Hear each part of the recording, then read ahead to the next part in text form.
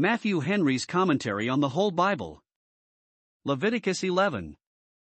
The ceremonial law is described by the Apostle, Hebrews 9 verses 9 and 10, to consist, not only in gifts and sacrifices, which hitherto have been treated of in this book, but in meats, and drinks, and divers washings from ceremonial uncleanness, the laws concerning which begin with this chapter, which puts a difference between some sorts of flesh meat and others, allowing some to be eaten as clean and forbidding others as unclean. There is one kind of flesh of men.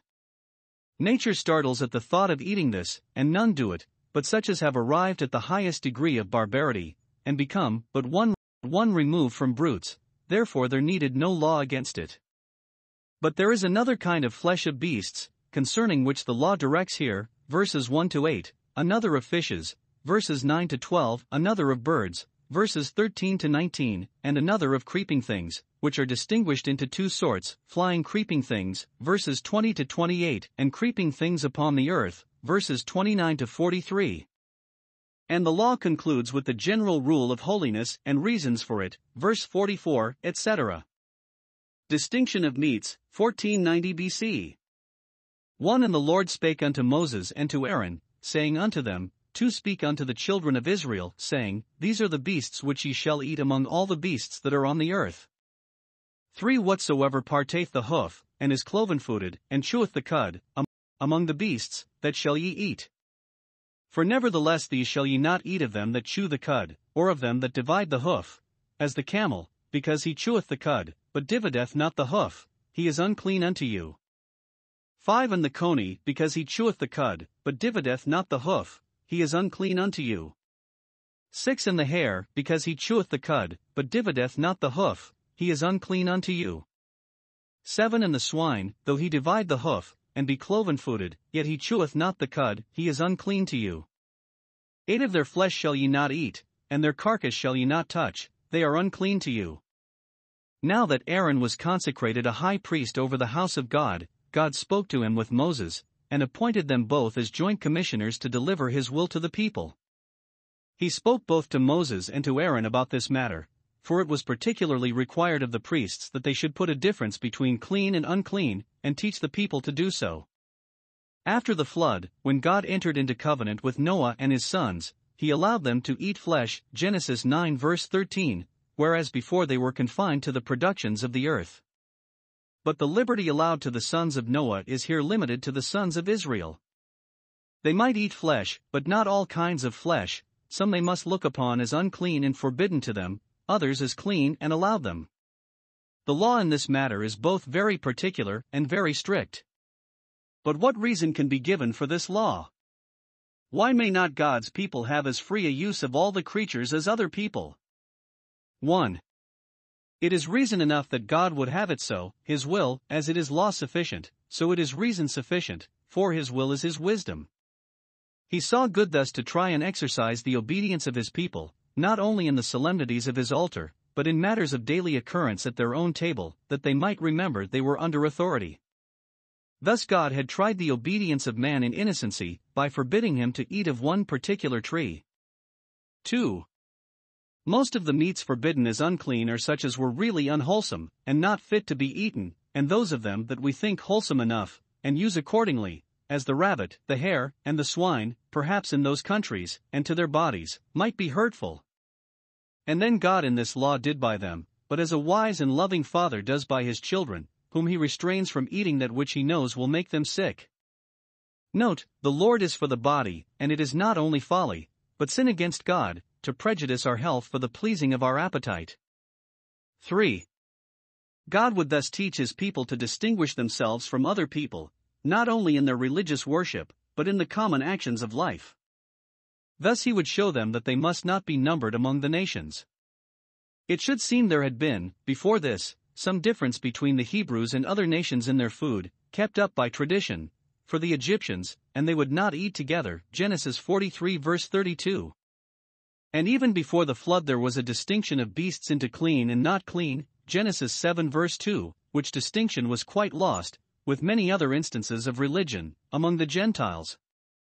But by this law it is reduced to a certainty, and ordered to be kept up among the Jews, that thus, by having a diet peculiar to themselves, they might be kept from familiar conversation with their idolatrous neighbors, and might typify God's spiritual Israel, who not in these little things, but in the temper of their spirits, and the course of their lives, should be governed by a sober singularity, and not be conformed to this world. The learned observe further, that most of the creatures which by this law were to be abominated as unclean were such as were had in high veneration among the heathen, not so much for food as for divination and sacrifice to their gods, and therefore those are here mentioned as unclean, and an abomination, which yet they would not be in any temptation to eat, that they might keep up a religious loathing of that for which the Gentiles had a superstitious value. The swine, with the later Gentiles, was sacred to Venus, the owl to Minerva, the eagle to Jupiter, the dog to Hecate, etc., and all these are here made unclean.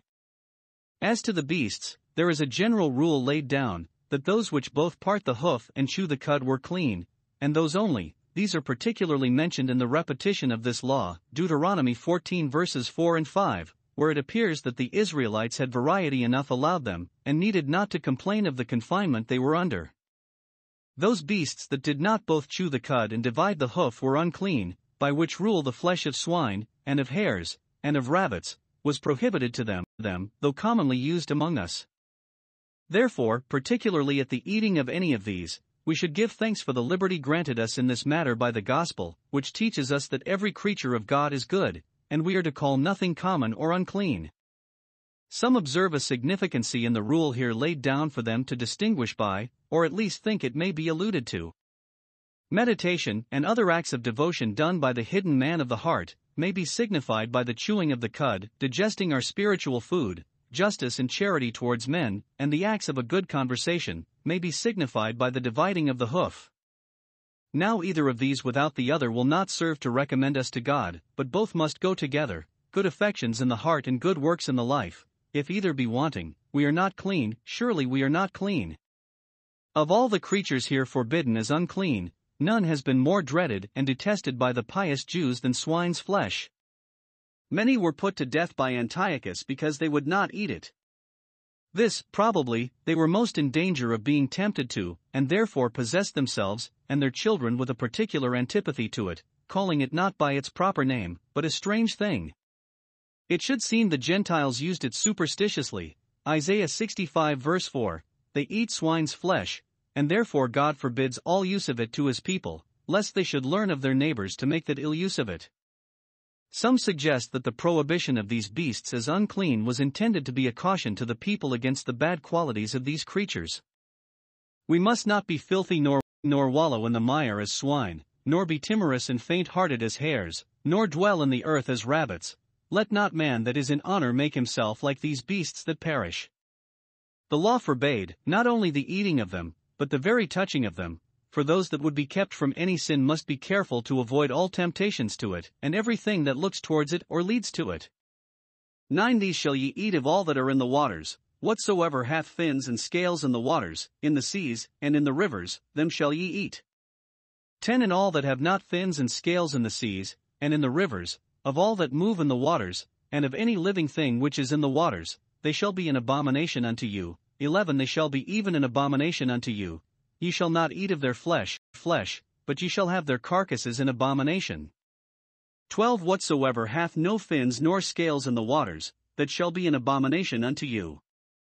13 And these are they which ye shall have an abomination among the fowls, they shall not be eaten, they are an abomination, the eagle, and the ossifrage, and the osprey. 14 And the vulture, and the kite after his kind. 15 Every raven after his kind. 16 And the owl, and the night hawk, and the cuckoo, and the hawk after his kind. 17 And the little owl, and the cormorant, and the great owl. 18 And the swan, and the pelican, and the gyre eagle. 19 And the stork, the heron after her kind, and the lapwing and the bat.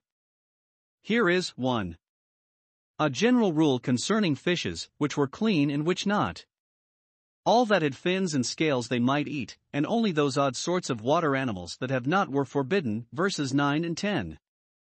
The ancients accounted fish the most delicate food, so far were they from allowing it on fasting days, or making it an instance of mortification to eat fish. Therefore God did not lay much restraint upon his people in them, for he is a master that allows his servants not only for necessity, but for delight. Concerning the prohibited fish it is said, they shall be an abomination to you. verses 10 to 12, that is, you shall count them unclean, and not only not eat of them, but keep at a distance from them. Note, whatever is unclean should be to us an abomination, touch not the unclean thing. But observe, it was to be an abomination only to Jews. The neighboring nations were under none of these obligations, nor are these things to be an abomination to us Christians. The Jews were honored with peculiar privileges, and therefore, lest they should be proud of those, transient cum honora, they were likewise laid under peculiar restraints. Thus God's spiritual Israel, as they are dignified above others by the gospel covenant of adoption and friendship, so they must be mortified more than others by the gospel commands of self-denial and bearing the cross. 2. Concerning fowls, here is no general rule given, but a particular enumeration of those fowls that they must abstain from as unclean, which implies an allowance of all others. The critics here have their hands full to find out what is the true signification of the Hebrew words here used, some of which still remain uncertain, some sorts of fowls being peculiar to some countries. Were the law in force now, we should be concerned to know with certainty what are prohibited by it, and perhaps if we did, and were better acquainted with the nature of the fowls here mentioned, we should admire the knowledge of Adam, in giving them names expressive of their natures, Genesis 2 verse 20. But the law being repealed, and the learning in a great measure lost, it is sufficient for us to observe that of the fowls here forbidden, 1. Some are birds of prey, as the eagle, vulture, etc., and God would have his people to abhor everything that is barbarous and cruel, and not to live by blood and rapine.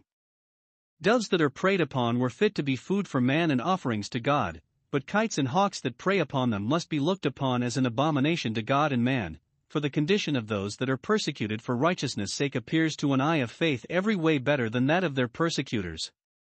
2. Others of them are solitary birds, that abide in dark and desolate places, as the owl and the pelican, Psalm 102 verse 6, and the cormorant and raven, Isaiah 34 verse 11, for God's Israel should not be a melancholy people, nor affect sadness in constant solitude. 3.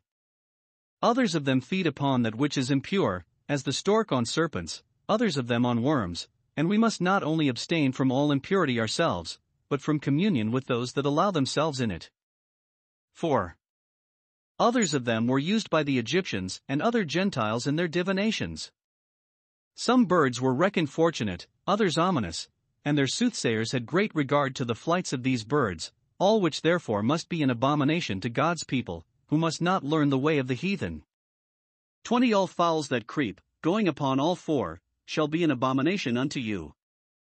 21. Yet these may ye eat of every flying creeping thing that goeth upon all four, which have legs above their feet, to leap withal upon the earth. 22. Even these of them ye may eat, the locust after his kind, and the bald locust after his kind, and the beetle after his kind, and the grasshopper after his kind. 23. But all other flying creeping things, which have 4 feet, shall be an abomination unto you. 24. And for these ye shall be unclean, whosoever toucheth the carcass of them shall be unclean until the even. 25. And whosoever beareth aught of the carcass of them shall wash his clothes, and be unclean until the even. 26. The carcasses of every beast which divideth the hoof, and is not cloven-footed, nor cheweth the cud, are unclean unto you, every one that toucheth them shall be unclean. 27. And whatsoever goeth upon his paws, among all manner of beasts that go on all four, those are unclean unto you, whoso toucheth their carcass shall be unclean until the even. 28. And he that beareth the carcass of them shall wash his clothes, and be unclean until the even, they are unclean unto you. 29. These also shall be unclean unto you among the creeping things that creep upon the earth, the weasel, and the mouse, and the tortoise after his kind. 30. And the ferret, and the chameleon, and the lizard, and the snail, and the mole. 31. These are unclean to you among all that creep, whosoever doth touch them, when they be dead, shall be unclean until the even. 32. And upon whatsoever any of them, when they are dead, doth fall, it shall be unclean, whether it be any vessel of wood, or raiment, or skin, or sack, whatsoever vessel it be, wherein any work is done, it must be put into water, and it shall be unclean until the even, so it shall be cleansed. 33. In every earthen vessel, whereinto any of them falleth, whatsoever is in it shall be unclean, and ye shall break it. 34. Of all meat which may be eaten, that on which such water cometh shall be unclean, and all drink that may be drunk in every such vessel shall be unclean. 35 And everything whereupon any part of their carcass falleth shall be unclean, whether it be oven or ranges for pots, they shall be broken down, for they are unclean, and shall be unclean unto you. 36 Nevertheless a fountain or pit, wherein there is plenty of water, shall be clean, but that which toucheth their carcass shall be unclean. 37 And if any part of their carcass fall upon any sowing seed which is to be sown, it shall be clean. 38 But if any water be put upon the seed, and any part of their carcass fall thereon, it shall be unclean unto you. 39 And if any beast, of which ye may eat, die, he that toucheth the carcass thereof shall be unclean until the even. 40 And he that eateth of the carcass of it shall wash his clothes, and be unclean until the even. He also that beareth the carcass of it shall wash his clothes, and be unclean until the even. 41 And every creeping thing that creepeth upon the earth shall be an abomination, it shall not be eaten. 42 Whatsoever goeth upon the belly, and whatsoever goeth upon all four, or whatsoever hath more feet among all creeping things that creep upon the earth, them ye shall not eat, for they are an abomination. Here is the law. 1. Concerning flying insects, as flies, wasps, bees, etc., these they might not eat, verse 20, nor indeed are they fit to be eaten, but there were several sorts of locusts which in those countries were very good meat, and much used. John Baptist lived upon them in the desert, and they are here allowed them, verses 21 and 22. 2. Concerning the creeping things on the earth, these were all forbidden, verses 29 and 30, and again, verses 41 and 42, for it was the curse of the serpent that upon his belly he should go, and therefore between him and man there was an enmity put, Genesis 3 verse 15, which was preserved by this law. Dust is the meat of the creeping things, and therefore they are not fit to be man's meat. 3. Concerning the dead carcasses of all these unclean animals. 1. Every one that touched them was to be unclean until the evening, verses 24 to 28. This law is often repeated, to possess them with a dread of everything that was prohibited, though no particular reason for the prohibition did appear, but only the will of the lawmaker. Not that they were to be looked upon as defiling to the conscience, or that it was a sin against God to touch them, unless done in contempt of the law. In many cases, somebody must of necessity touch them, to remove them, but it was a ceremonial uncleanness they contracted, which for the time forbade them to come into the tabernacle, or to eat of any of the holy things, or so much as to converse familiarly with their neighbors. But the uncleanness continued only till the evening, to signify that all ceremonial pollutions were to come to an end by the death of Christ in the evening of the world.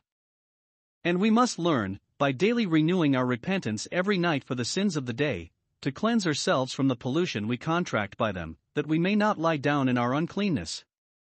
Even unclean animals they might touch while they were alive without contracting any ceremonial uncleanness by it, as horses and dogs, because they were allowed to use them for service, but they might not touch them when they were dead, because they might not eat their flesh, and what must not be eaten must not be touched, Genesis 3 verse 3. 2. Even the vessels or other things they fell upon, were thereby made unclean until the evening, verse 32, and if they were earthen vessels they must be broken, verse 33. This taught them carefully to avoid everything that was polluting, even in their common actions. Not only the vessels of the sanctuary, but every pot in Jerusalem and Judah, must be holiness to the Lord, Zechariah 14 verses 20 and 21. The laws in these cases are very critical, and the observance of them would be difficult, we should think, if everything that a dead mouse or rat, for instance, falls upon must be unclean, and if it were an oven or ranges for pots, they must all be broken down, verse 35. The exceptions also are very nice, verse 36, etc. All this was designed to exercise them to a constant care and exactness in their obedience, and to teach us, who by Christ are delivered from these burdensome observances, not to be less circumspect in the more weighty matters of the law.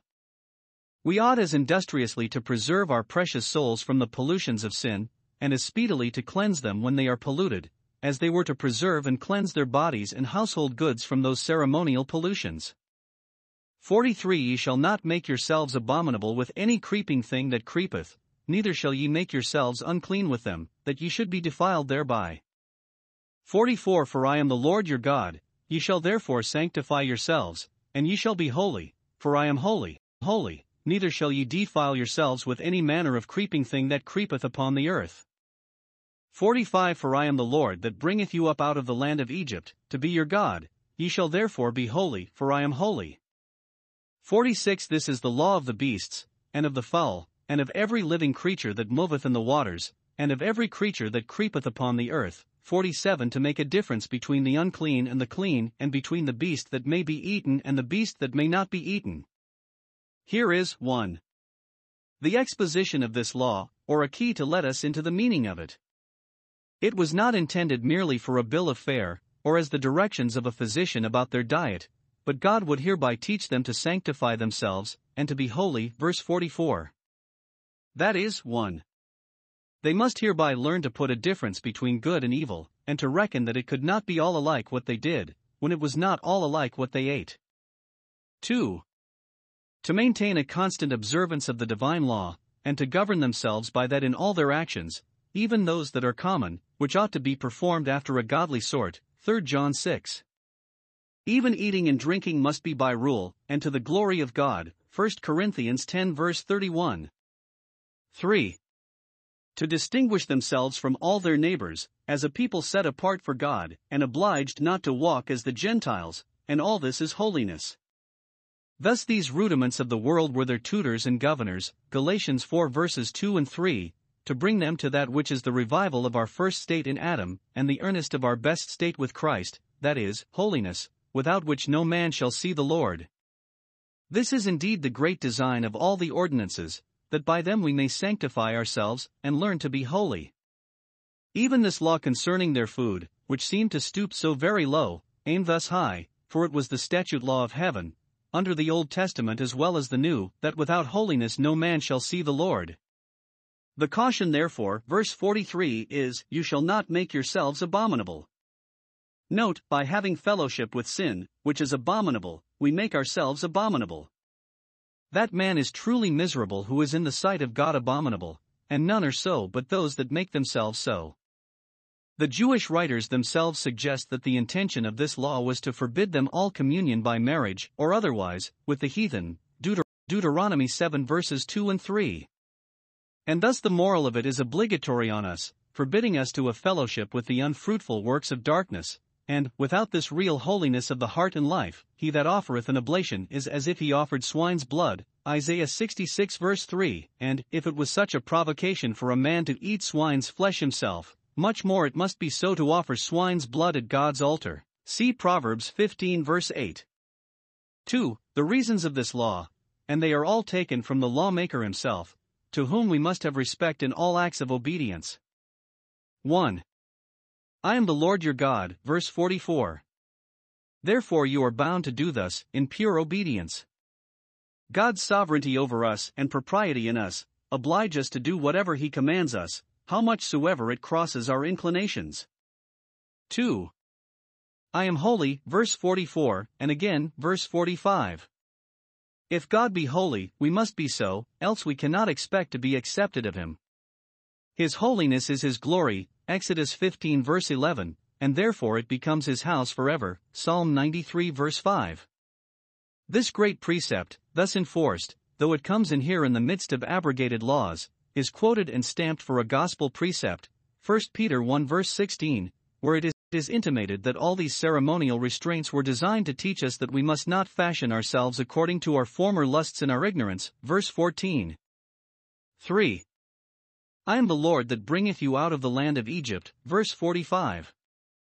This was a reason why they should cheerfully submit to distinguishing laws, having of late been so wonderfully dignified with distinguishing favors. He that had done more for them than for any other people might justly expect more from them. 3. The conclusion of this statute, this is the law of the beasts, and of the fowl, etc., verses 46 and 47. This law was to them a statute forever, that is, as long as that economy lasted, but under the gospel we find it expressly repealed by a voice from heaven to Peter, Acts 10 verse 15, as it had before been virtually set aside by the death of Christ, with the other ordinances that perished in the using, touch not, taste not, handle not, Colossians 2 verses 21 and 22.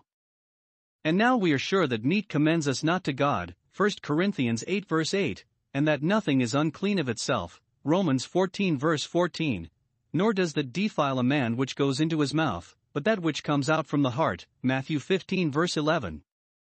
Let us therefore, 1. Give thanks to God that we are not under this yoke, but that to us every creature of God is allowed as good, and nothing to be refused. 2. Stand fast in the liberty wherewith Christ has made us free, and take heed of those doctrines which command to abstain from meats, and so would revive Moses again, 1 Timothy 4 verses 3 and 4. 3. Be strictly and conscientiously temperate in the use of the good creatures God has allowed us. If God's law has given us liberty, let us lay restraints upon ourselves, and never feed ourselves without fear, lest our table be a snare. Set a knife to thy throat, if thou be a man given to appetite, and be not desirous of dainties or varieties, Proverbs 23 verses 2 and 3. Nature is content with little, grace with less, but lust with nothing.